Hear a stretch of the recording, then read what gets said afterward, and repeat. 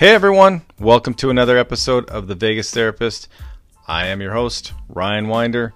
And remember, what's happening in Vegas is not staying in Vegas, as I bring you helpful tips in all sorts of topic areas, with a Vegas twist, of course. So let's get the show started. Welcome everybody. It's good to have you in for another episode.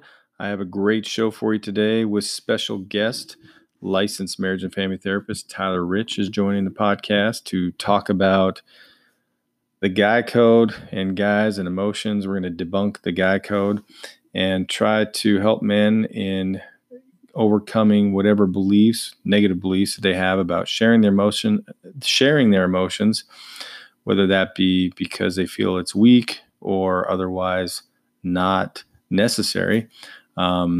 And maybe they've got to keep up an image of being tough or whatever it may be. We're going to dive into all that and try to help us to get more in touch with our emotions and be more willing to be vulnerable, that keyword vulnerability, and try to open up in whatever situation we are, whether it's our relationships or even with other men, being able to talk more comfortably about how we're feeling, et cetera, et cetera. So looking forward to that. But before we get to my guest, just wanted to say, hope everybody is doing well. I know there's a lot going on out there right now, a lot of turmoil, and just unrest.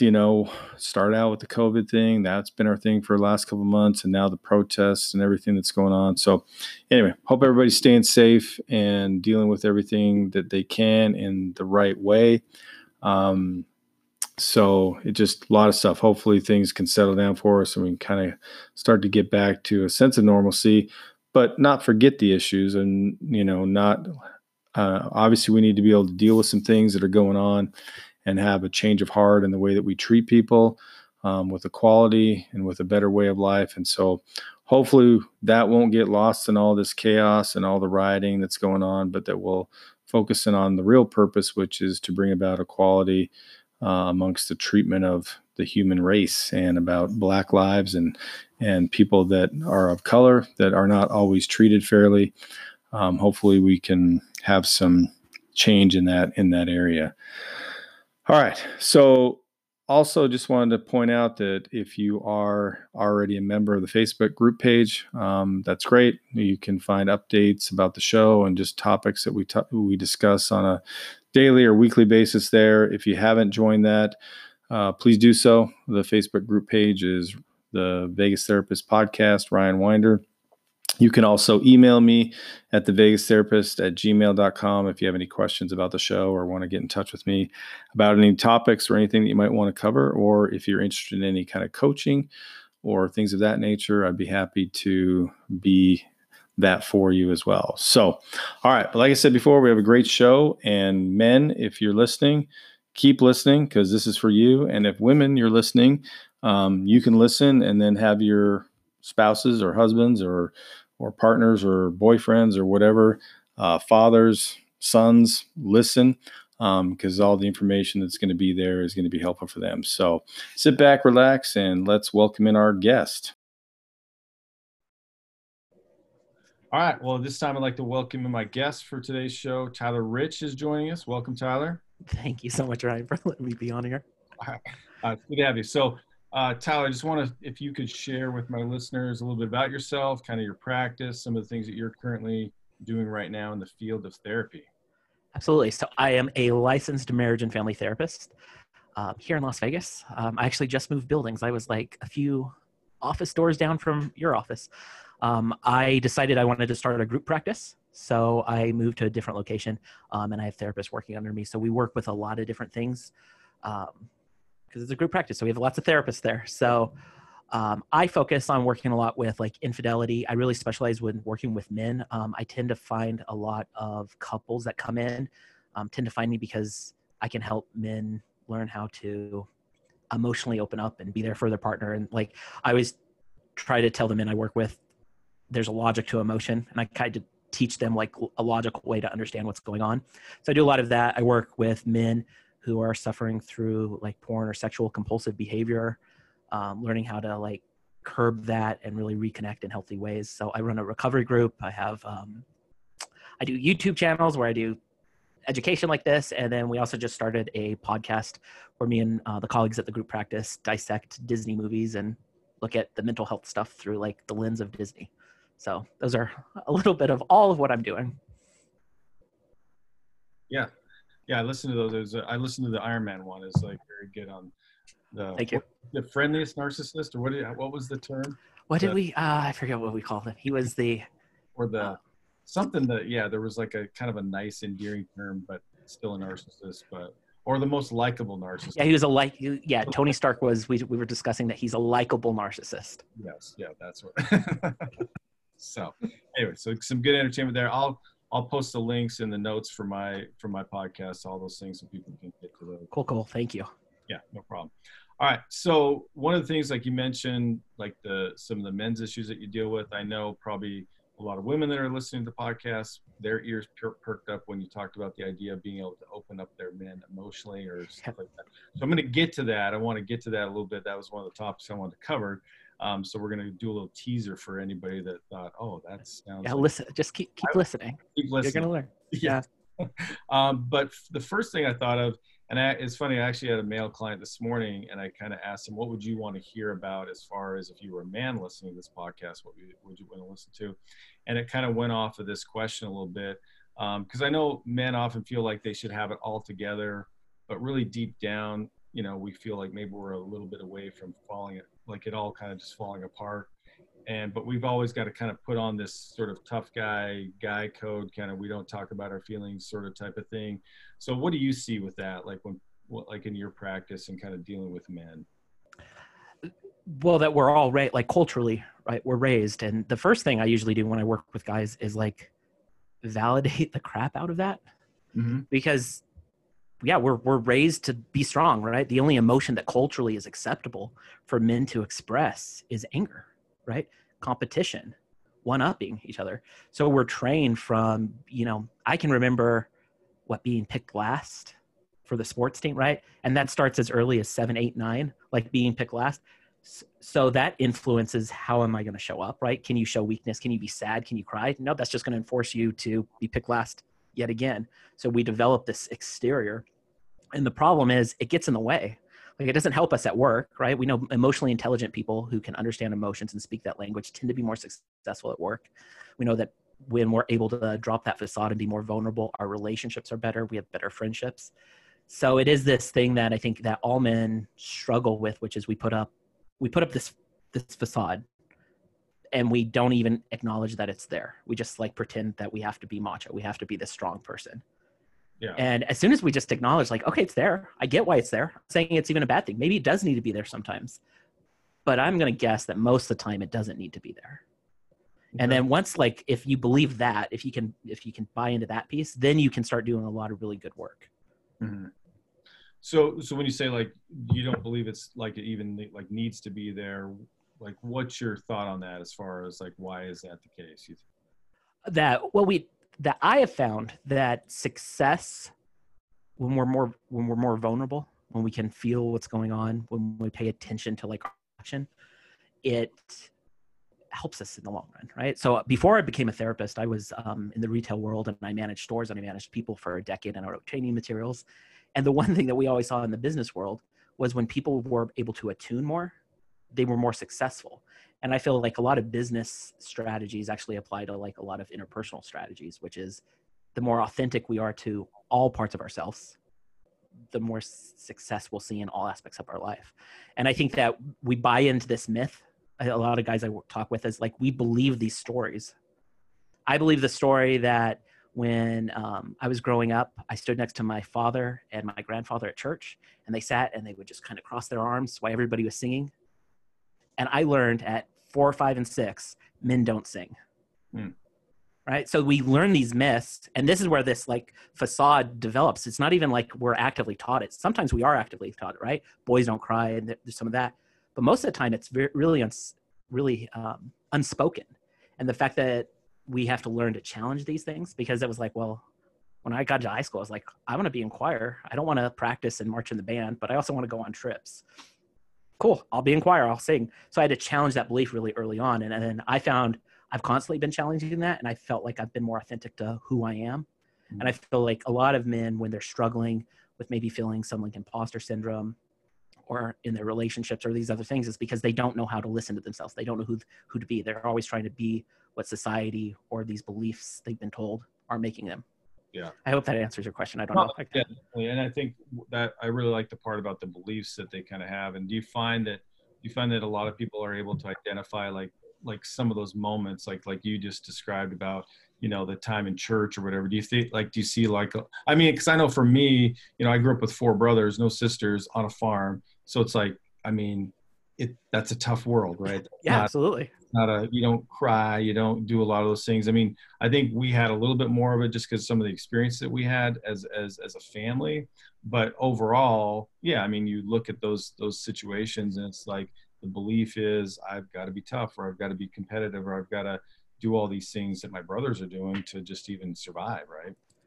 Yeah, I think we all, like, all of humanity longing for a deeper understanding of stuff, but most of the time we don't even give ourselves permission to think. We just are trying to fix and do. So most of the, like, talking about a belief system isn't fixing anything. Talking Yeah. about how you learn this doesn't change anything, but it starts to create the opportunity for you to learn, oh, I don't have to believe this. And if I don't believe this, then what could I possibly be open to? Yeah. And I found that tends to be a lot more successful in growth, is to give yourself permission to just explore the different parts of you and just to be okay with it. Like, you might discover something you don't like. That's okay. But maybe there's a way it can serve you, and sometimes it doesn't serve you.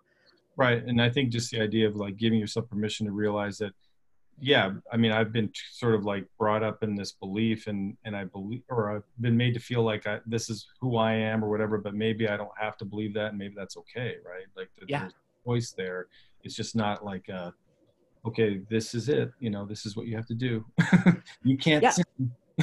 Well, and so many times I have guys come in, like a lot of the guys that come see me individually, it's because they just got caught with an affair, or they got caught for porn, or caught something. Their partner usually says, you need therapy, go to therapy. And they show up. And it's like, just, it's okay that you have all these things. Like, is it working for you? Is it not working for you? As long as like we can explore these things outside of judgment, people tend to then start to actually change more. Yeah. But when there's so much judgment, of course we want to defend all these parts of ourselves.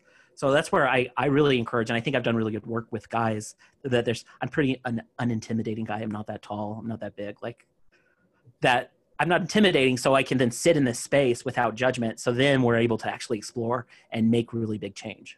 Mm-hmm. That's good. Yeah, it's really good. So one of the things when I talked to my client this morning and kind of asked him about some of the things that he would want to hear, we talked, the word vulnerability came up, and obviously that's a big kind of like trigger word for a lot of people as far as vulnerability. But the one thing that he said, and this maybe goes into the dynamic of like that whole belief system, or what you maybe feel is really true versus what could be true. As he said, is that, you know, do women really, and it's, you know, and he's actually, his wife was there too, do women really want us to be vulnerable? Because there's a part of us that feel like we have to be that protector. So if we do become vulnerable, is that really what they want? Or do they just say they want it, but then if we do get vulnerable, are we then going to almost be like, maybe judged or criticized for that vulnerability? Are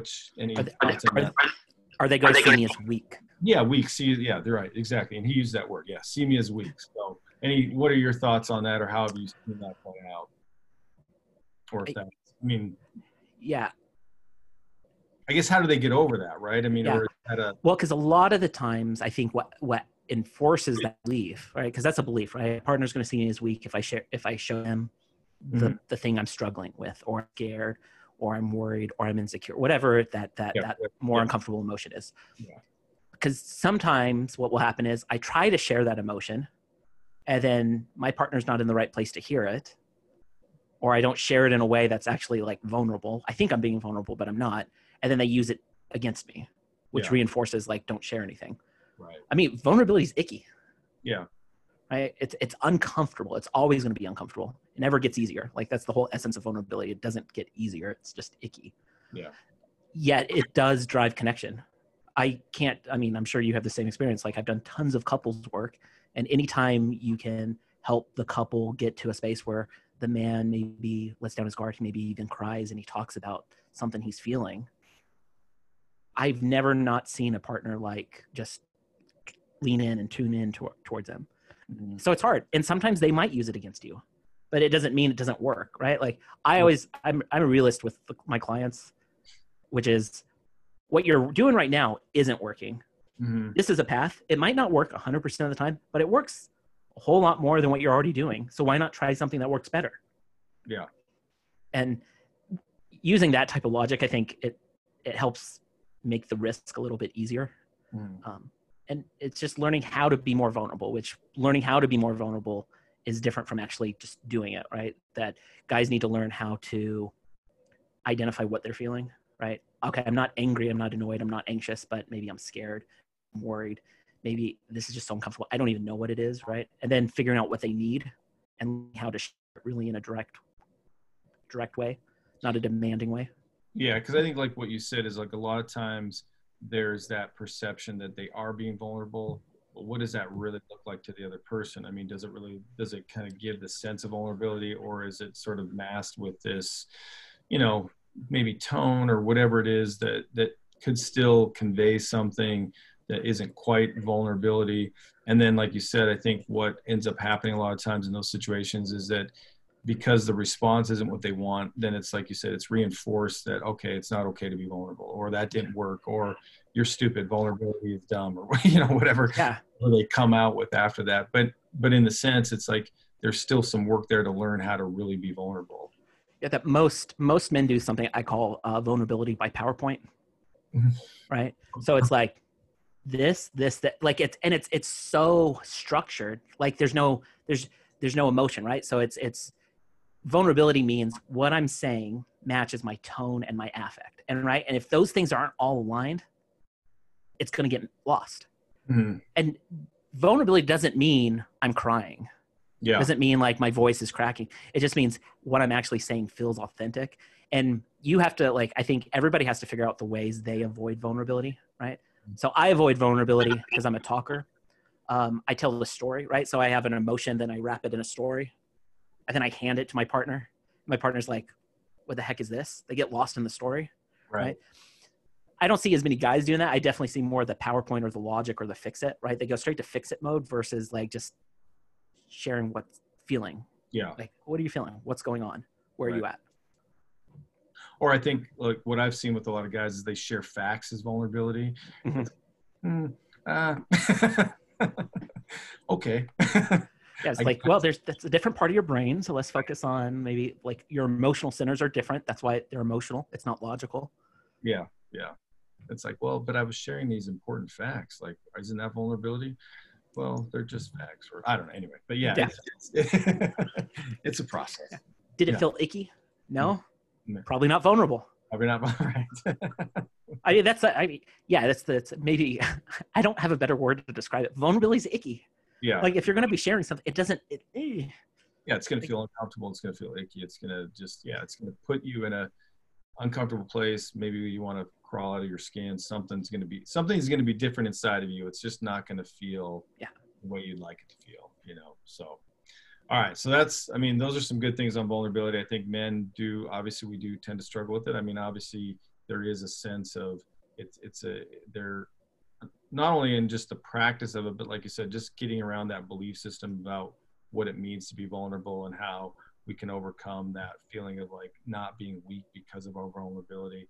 So one of the things I think is a big part of that for men, and if we could touch on this a little bit, is just the idea of toxic shame. I know that's one of the things that you kind of referred to, like on your website, is just men and toxic shame. So I don't know if you want to explain a little bit about what your perspective of toxic shame is and how that impacts men. It's probably a big topic, but I know it's like just Brene Brown, who's the shame researcher, right? Yeah. Makes the joke that she says, like, when she doesn't want to talk to someone on the plane, she goes, I study shame, and then immediately like shuts people down. So just stick with it.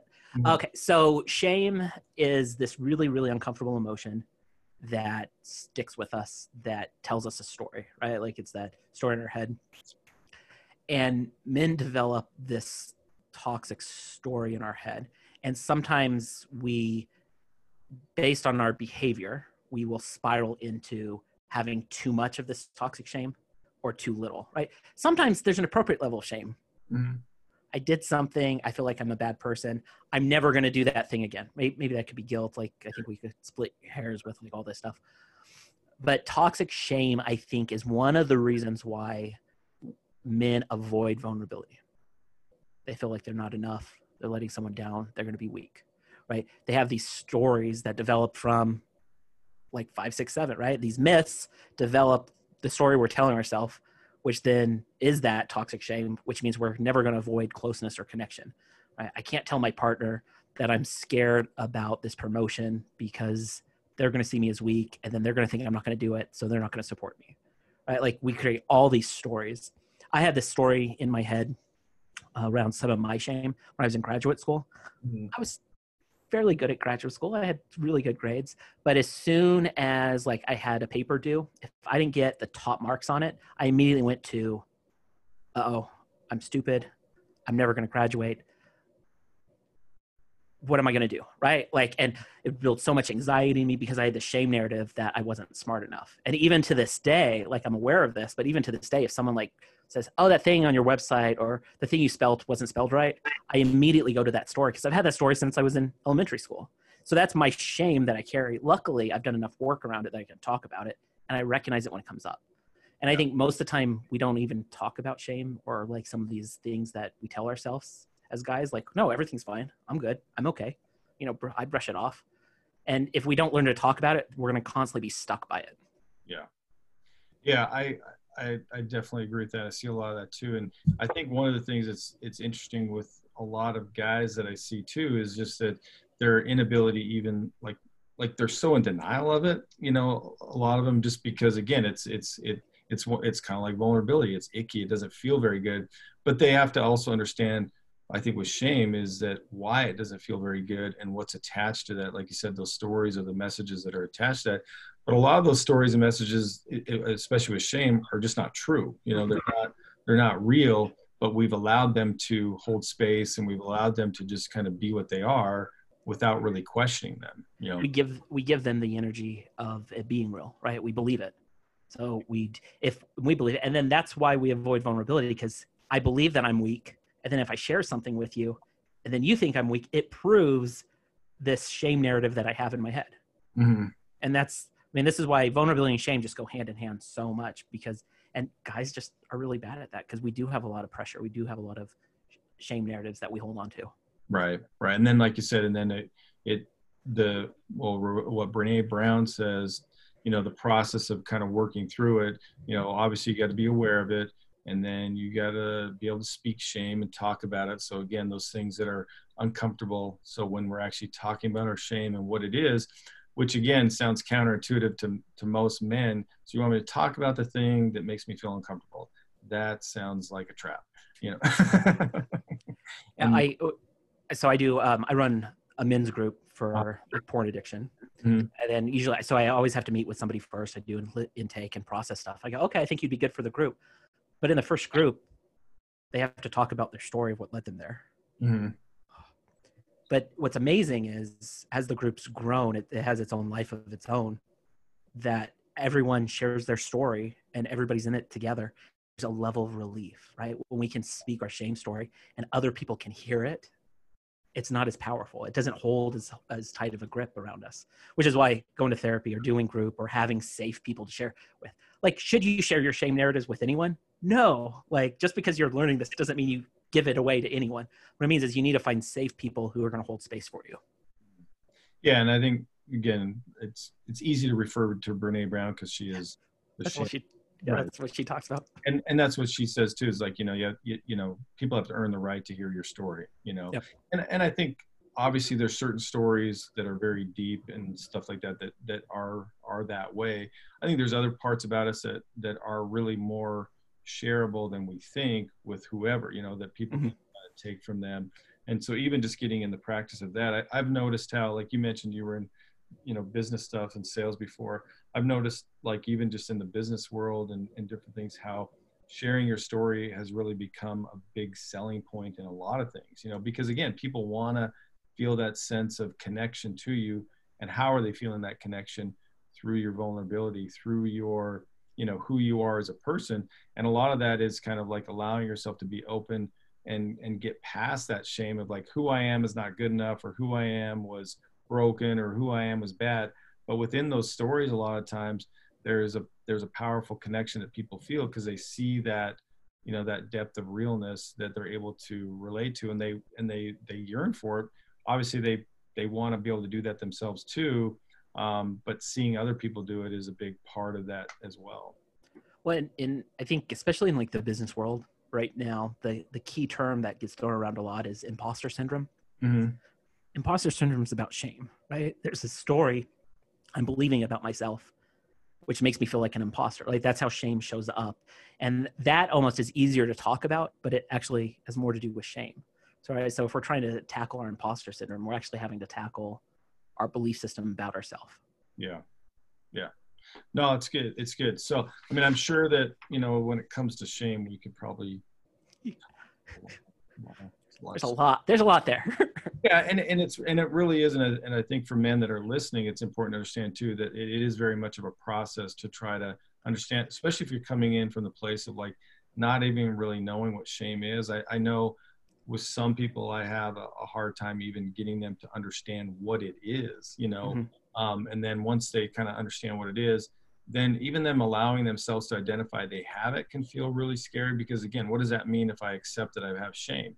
You know, and it's like, well, it doesn't mean anything. It means you're normal. It means you're like you and I, or, you know, we're all in. Well, welcome to the human race. Right.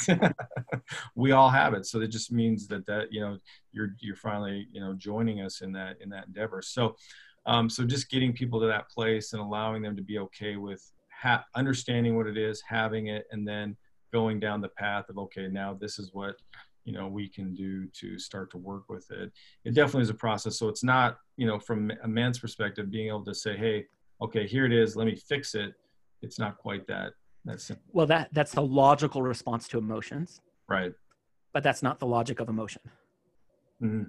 Right. That this emotional stuff, right? Because shame's an emotion. So it functions in a completely different part of our psyche, our soul.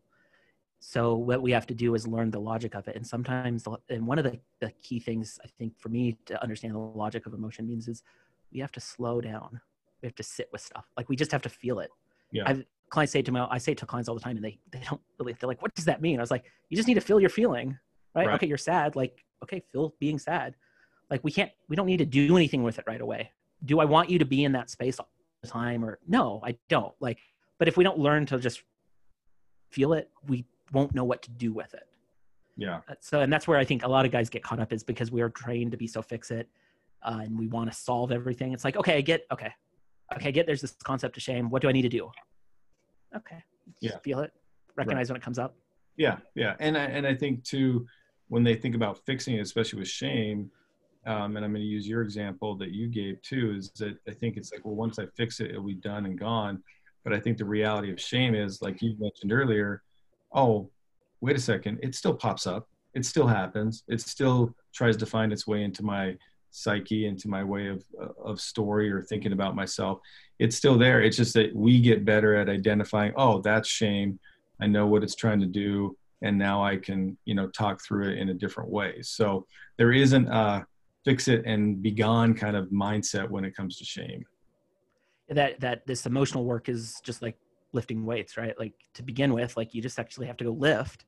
And then the more you do, the more weight you can lift, and easier to understand like the proper form and everything else. It just becomes easier. You keep challenging yourself and growing. Yeah. And it's just doing it though, which means you have to sit in it. You have to feel it. And then you'll know what to do with it after you've sat in it for a while, but you won't be able to do anything with it until you know what it is. Yeah. Yeah. All right. Okay. So another topic I want to touch on with you, and this kind of goes back to something you said, where the little teaser we had about, you know, especially in couples, when you have a couple with you and you made this promise to women that you can help their men become, I guess, more in tune with their emotions. So how do you tend to help men increase their awareness with their emotions? What are some of the things that you work with them on or help them with, I guess? So there's some exercises I would do for like homework and stuff. Really, a lot of the times in the moment in couples therapy, I spend time just like, what just happened, right? Oh, you just took a deep breath. Like, what was that? Like, what did that feel like? sometimes we're so disconnected from like our emotional responses, we don't even pay attention to our physical responses, right? That when I'm anxious, I'm automatically breathing faster, or I feel tightness in my chest, and I don't always pay attention to it. And if we struggle with emotional awareness, you have to start to learn that language. And that first step is to pay attention to what you're physically feeling, right? I think, so that's kind of the first step. The next step is labeling what that feeling is.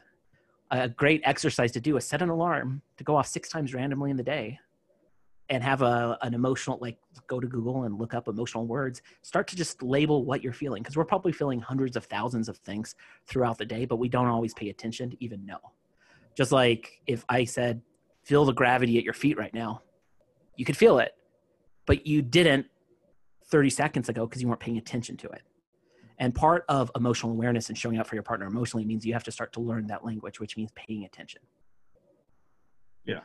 So that's kind of, for me, the first step in speaking that emotional language. A lot of the times for guys specifically, they tend to fall in this. Obviously, it can be women too, but it's about 50 or maybe 60-40. Guys follow this 60% of the time, which is we don't know how to empathize, which means when our partner shares a feeling, we go straight to like logically solving it versus, I think that's an important part of the structure, but really it needs to be, do you understand what your partner's feeling, and have you validated it first? If you can understand what your partner's feeling, not agree with, not like, but understand what they're feeling, not why, but what, then say, it's okay that you feel that way. I get it. You're feeling sad today. Totally, I get it. It's okay. You're okay with where you're at. I'm here. I'm safe for you. Then you could possibly go into logically problem solving it. But most of the time, guys don't feel comfortable, or they don't know what to do, and they feel like they have to solve it. That most times, if you can just understand it and validate it, that's solving it. Yeah. And like, if you start to do that, and giving that structure, I think gives an outline to start to train yourself on how to show it more emotionally and more empathetically to your partner. And I've seen that work. Like, the structure I give always works. Like, your partner has to lovingly share they have to own their feeling. They have to lovingly share it. Then you need to show up for it. But if you follow that, it works every time. Yeah. It's just really hard to do. Right. Yeah. Cause fighting off that logical side is very challenging, and I think what I've seen, and I think I even saw it in a situation this week, was kind of along those lines, was the fact that when men go to that logic side, what it tends to be felt as on the other side, or perceived as on the other side, is defensiveness, right? And they may not even necessarily feel like they're being defensive. It's just this, well, no, this is just my logical brain saying this is what it was, but what that gets perceived as is defensiveness, It sends the message, I don't care about your feelings because I'm trying to fix them. Yeah. So, yeah. And then when a wife hears that, they don't necessarily. Well, then it creates this cycle, right? So I logically try to solve it. I'm sending the message, your feelings don't matter to me. Well, I tried to lovingly, wife might say, I lovingly tried to share my feelings. Well, you didn't hear it that way. I'm going to up it. Like, I'm going to turn the volume up. I'm going to share my feelings one way or the other. Sometimes that's shutting down and icy silence. Sometimes that's yelling, right? And then all of a sudden you're like, well, I don't know why you're mad. Well, because you missed an opportunity, right? Just to sit in it with them. Yeah. Hold that space. Yeah. Well, I definitely like I've used the exercise, like you said, I haven't done it like the 6 times a day, but just doing like the time where they can kind of identify a point where they get out a feelings list, whether they Google it or I give them one to look at, and just giving more practice of identifying more than just I'm angry or I'm sad or whatever, the feelings that tend to be more common. Just having that practice of reaching down deep and thinking, okay, what am I really feeling here? Yeah, I always like to introduce the concept of primary and secondary emotions, right? This thing that our primary emotions, what we're really feeling, the secondary comes out extra. It usually protects us. So it pushes people away. Anxiety, anger, jealousy, right? There's certain emotions, and they're real emotions, you're feeling them. Yeah. But what they're doing is they're protecting something softer. So if you kind of understand that concept, then you can start to dig and be like, okay, I'm angry right now. What am I protecting? What's really going on? Right. And then you can go deeper. And then as soon as you, like, when you share a deeper primary emotion, it brings people closer. Like if you can share, I'm scared, I'm worried, it usually will always bring someone closer. When you say, I'm pissed off at you, your partner's going to be defensive.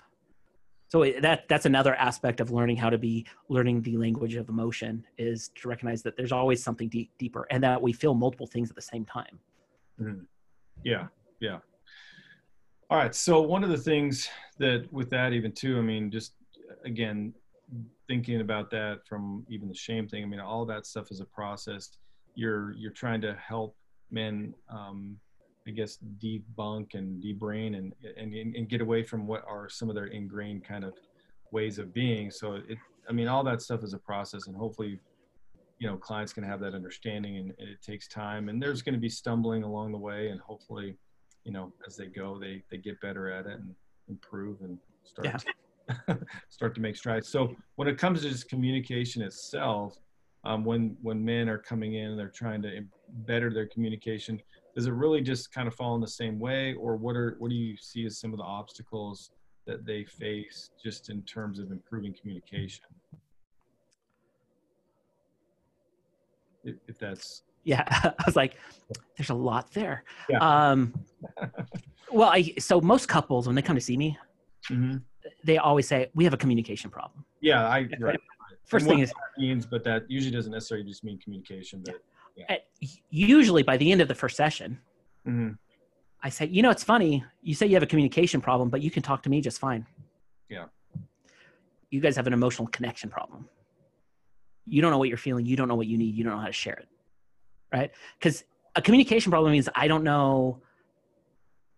what I'm saying doesn't resonate with you, but you're talking to a complete stranger and I understand what you're saying. So it's not that there's literally a communication problem in that sense.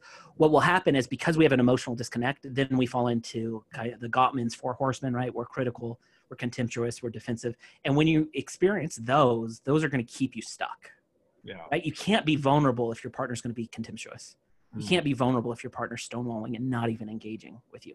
Yeah. Right. So those are some really realistic things. So I always tell clients, like, you have to understand, you can't be contemptuous. You can't be criticizing. Like a complaint, cool. Complain about a very specific behavior. You can't criticize a person's soul. You can't criticize who they are. That doesn't work. So, I mean, really, so that's one piece of it. I think another piece that falls on guys a lot of the time is they struggle letting their partners influence them. Mm-hmm. Right? We don't always listen. We don't actually listen to what our partner's saying. They just say it, and like we go to fix it, or we don't pay attention. So learning to be a better cheerleader, learning to let your partner influence you, are ways that will automatically improve communication. Yeah. I would recommend, like, you don't just read the 5 love languages and think that's going to solve everything. Like, that's a great book if we're emotionally connected. But I think a lot of times when we have communication problems where we're not, we try these quick fixes of, I'll buy gifts, or I'll do the acts of service, and that fixes, and it doesn't fix anything. Right. So it is more of the deeper work, which is understanding the emotion and then learning to avoid certain behaviors, criticisms, contempt, to have better communication. Yeah, and I agree with you on a lot of those things, just as far as like the dynamic of, like, when people come in, I've said the same thing to people, like, I don't think you have a communication problem. You're communicating just fine. So there's something else underneath that, whether it's, you know, I like the idea of you have an emotional connection problem. But like you said, if people come in and they're wrapped up in those 4 horsemen, the contempt, the criticism, the stonewalling, I mean, there's parts of that they don't even let their communication really get off the ground, because when somebody does, you know, start to communicate in some way, as soon as they're met with defensiveness or criticism, it's just like, okay, now, so really they have a communication pattern that they've kind of come into that is really destructive, and it's about breaking that pattern, or allowing themselves to maybe even to get out of that pattern, right? Because sometimes we don't even let each other get out of that pattern, because as soon as we feel defensiveness, it's like we automatically now, okay, you're defensive towards me, well, now I'm going to stonewall you, or now I'm going to criticize you, or whatever. And so it just becomes this toxic back and forth of crap, mess, whatever, that has to be detangled. Well, and if we don't learn how to identify our cycle, we can't stop it. So identifying our cycle means we own our own part of it. We don't tell our partner what they're doing wrong. We go, oh, I'm sorry, I was defensive. Mm-hmm. Like if you want to improve your communication, only own your part. Stop telling your partner what they're doing. Own your own part. Right. That's good. Yeah, it's very good. Well, when you're telling them, it's like, this is how I felt while you were doing that, rather than do this or whatever. It's more, again, still just like, hey, you did this and it made me feel something, where I felt like while you were explaining, giving me your facts or doing whatever, that this is how it made me feel, or, something of that nature. But yeah, definitely. So it sounds like then, as far as when men come in and they want to have a better sense of communication, it really just still goes back to them being able to be somewhat vulnerable, but also understanding, that it's different than, communication problem is not really the fact that they don't know how to say certain things. It's about maybe being more in tune with, like you said, their pattern and kind of some of the things that they've fallen into, I guess, as a result of prior stuff or whatever. Yeah, and that men can actually improve their relationship all on their own. I've worked with plenty of guys who've come in by themselves and have seen amazing improvements in their relationship because they've just shown up differently. Mm-hmm. And it just takes one person to do the work. And I think sometimes that's where we go back to what we talked about at the beginning, right? The shame and everything, all the belief systems we have keep us stuck. But if we can challenge that, then we can learn more about ourselves and we can show up completely differently. Yeah. No, for sure. I think that's good. So when it comes to just your overall sense of working with men, is there any kind of like, I know we've touched on a lot of different things, but is there any, I don't know, not necessarily, obviously we know there's no magic button or magic, but like, what are some of the key things that you've just found that men need to be, I guess, aware of, or things that they can take from this podcast, would you say, that would be helpful for them, like immediately? So something really practical. Yeah. Not fix it type of stuff. Yeah. So if you're listening to this and you're thinking, so you can see I'm like in my thinking space. If you are listening to this and you're realizing like, okay, there's maybe parts of me that I'm not fully aware of, but you don't even know where to begin to explore those things. What an exercise I love to do with clients that I think can be incredibly helpful is go to your top 10 favorite movies, rewatch them, pay attention to which characters you like. What is it about those characters that you like so much? Because it's a good chance it's a reflection of a part of you. And then you can start to become more curious about all these parts of you. And then when you're more curious about these parts of you, you can then start to explore like your like shame stories or other things that come up, because you might really like maybe the villain, right? So like, oh, I watched the Avengers and I really like Loki. What is it about Loki? Oh, he's mischievous. Oh, maybe I have that part of me. Maybe I don't like hearing that that's a part of me. Mm-hmm. Right? Maybe I'm really Gladiator's one of my favorite movies, but the main character is, Maximus is not emotionally present. Mm-hmm. Oh, that's me. Like I want to be a warrior, but I am totally emotionally unpresent. Okay. What do I do with that? Right. So that's a good way that, especially if you're like, if you can't even think about like, what is shame, paying attention to the things that you like, characters you like, will teach you a lot more about yourself. Well, I like that. Can I ask you something then? Yeah, go for it. What's your favorite, or who do you identify? Okay. So this is my example I give clients all the time is I loved Gandalf. Like even when I read the books before the Lord of the Rings came out, right? Love Gandalf. Love Dumbledore. Mm-hmm. Okay, so what is it about the old wise wizard? They come into a hero story and they leave. It's kind of my job as the therapist, right? I have some wisdom. I see things from a different angle, a different perspective. I teach, but I'm not the hero, right? I kind of come in and come out, right? And when I made that connection is actually when I left my old career and I went back to school to become a therapist. And I've felt more fulfilled since then. So this is where this is a totally different piece, but it's a part of therapy I do, which is looking at like archetypes and other pieces of ourselves, teach us a lot more about ourselves. Because when we know all these parts, then we can integrate them and we tend to live more authentically. And it's easier to be vulnerable because we know who we are. Right. All right, so you got me thinking. So I Okay. can tell you my answer because I think this is cool. Yeah. It's actually a really good extra. I think it's because I've often thought about it from that perspective of why do these movies, I mean, I know why because I've thought about it, but like certain movies do get me more than other. Even though my wife will say I don't cry, but I get emotional, and then Uh-huh. I don't maybe let tears out as much, but I definitely get emotional. But I'm a big underdog fan. Like any movie with an underdog character, like growing up, like The Karate Kid, those kind of movies. They always just like, and even today when I rewatch them, it's like they're packed full of emotion, and they still get to me because that's part of my shame goes into feeling like an underdog growing up. I grew up in a small town. There was a lot of like weird stuff as far as, like who you were in the community and stuff. And so not feeling maybe like you always measured up or that you were given a chance.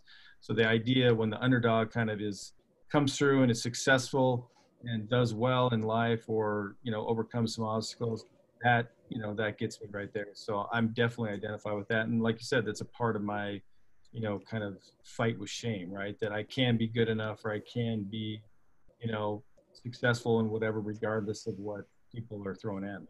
And if you were to get into a fight with your wife and you were feeling like the underdog, it's that part of you is getting activated. But if you don't know this, you're just going to react from it. But now you can act, oh, this is this part of me that's getting activated. What do I need to do with it right now? Right, right. Yeah, I like that. That's awesome. Yeah. Yeah, they're fun exercises. I have some whiteboards in my office, and I always give clients homework like, watch your favorite movies, bring them in, let's dissect them, and we put them all down. And it's like amazing to see the themes that start to come up from some of these characters because it's more about you than it is about the character. Yeah, yeah. Wow. I'm gonna go watch some movies, I think. Yeah. Doesn't help that I'm a movie buff, so I like that stuff. Your podcast is about Disney movies. And that's kind of what we do in that podcast is we just started it. Like we're only 8 episodes in, so it's brand new, but we'll watch a movie and we dissect all the different themes, or we done ones where we're talking, like we just recorded one this last weekend on grief. Mm-hmm. Right. So we sometimes use an emotional theme and then look at movies and how it teaches us. And sometimes we actually just dissect movies. So yeah, that's what we do. Yeah, it's good. It's good. All right. Well, I've really enjoyed talking with you. You got a lot of great stuff, and I'm sure your clients are very happy to have you as a therapist because you got some good insight. Thank you so much for having me. I appreciate being on. It's nice. Good. It's good. So I look forward to putting this out, and so everybody can get some good insight into how to be a better emotional man. Yeah. Something along those lines. So thanks again, and look forward to talking to you soon. Cool. Thank you. All right. I just want to thank Tyler again for coming in and sharing those important and valuable tips about men and our emotions and overcoming our negative beliefs that we have in relation to emotions. If you're like me, I think you probably noticed I really like his last exercise, and it's kind of like a non-threatening way to start that process of getting in touch with our emotions. Go watch some movies, enjoy yourself, try to identify the characters that you identify with and why you're identifying with them and the emotions that come up for you. I think that's a great strategy and a way to begin that process. Couple things that I wanted just to share before I'm done. I do, being June, I know it's Father's Day this month, I wanted to gear most of my episodes this month towards men and mental health issues in relationship to men. And so this is kind of getting it off to a good start. But I wanted to go over a couple myths that are out there with men when it comes to mental health and their emotions. Obviously, the first one that we covered was men just don't get emotional. I think men do get emotional. Obviously, it may be more difficult for them to share that, but they do get emotional. And I think as we are more willing to, be in touch with our emotions, the easier it will be to share and be vulnerable and get comfortable with that ickiness that we talked about, and just allowing ourselves to move through that discomfort and share what emotions that we do have. The second myth that I think is really important is that men can recover on their own. This is basically the myth that men just don't need treatment for their mental health. They can just get over it, shrug it off, man up. And sadly, a lot of men take this to heart, and it shows in the statistics. According to one study, women are more likely to report mental health related symptoms to their provider. So it should go without saying that men should most certainly get help for their conditions, especially when they feel that their possible conditions are negatively impacting their life in any way. Plus, the sooner that they get diagnosed, the faster that they can get treatment in order and get it started. So if you're out there and you feel like it's weak or not cool or whatever it may be, whatever belief you have, to ask for help, please don't let that stop you. Please allow yourself to get over that guy code or whatever it is it's maybe stopping you from asking for help. Because we can't always shrug it off. We can't always just get over it. Some things are more complicated than that, and we need to ask for help, and it's okay to do that. Obviously, as a licensed professional, I think it's a good thing. I know that a lot of the men that come into my office and they start to open up and start to talk about things that are weighing on them, it's a huge relief for them that they can finally unload and just talk about those stressors and the pressures that they feel and start to be more comfortable with getting in touch with those emotions. And it really does help to improve their lives as they're able to do that. So that's my wish for everybody, that we can do that we can get over those negative beliefs that we have about opening up and asking for help. This is the Vegas Therapist signing off until next time. Have a good one.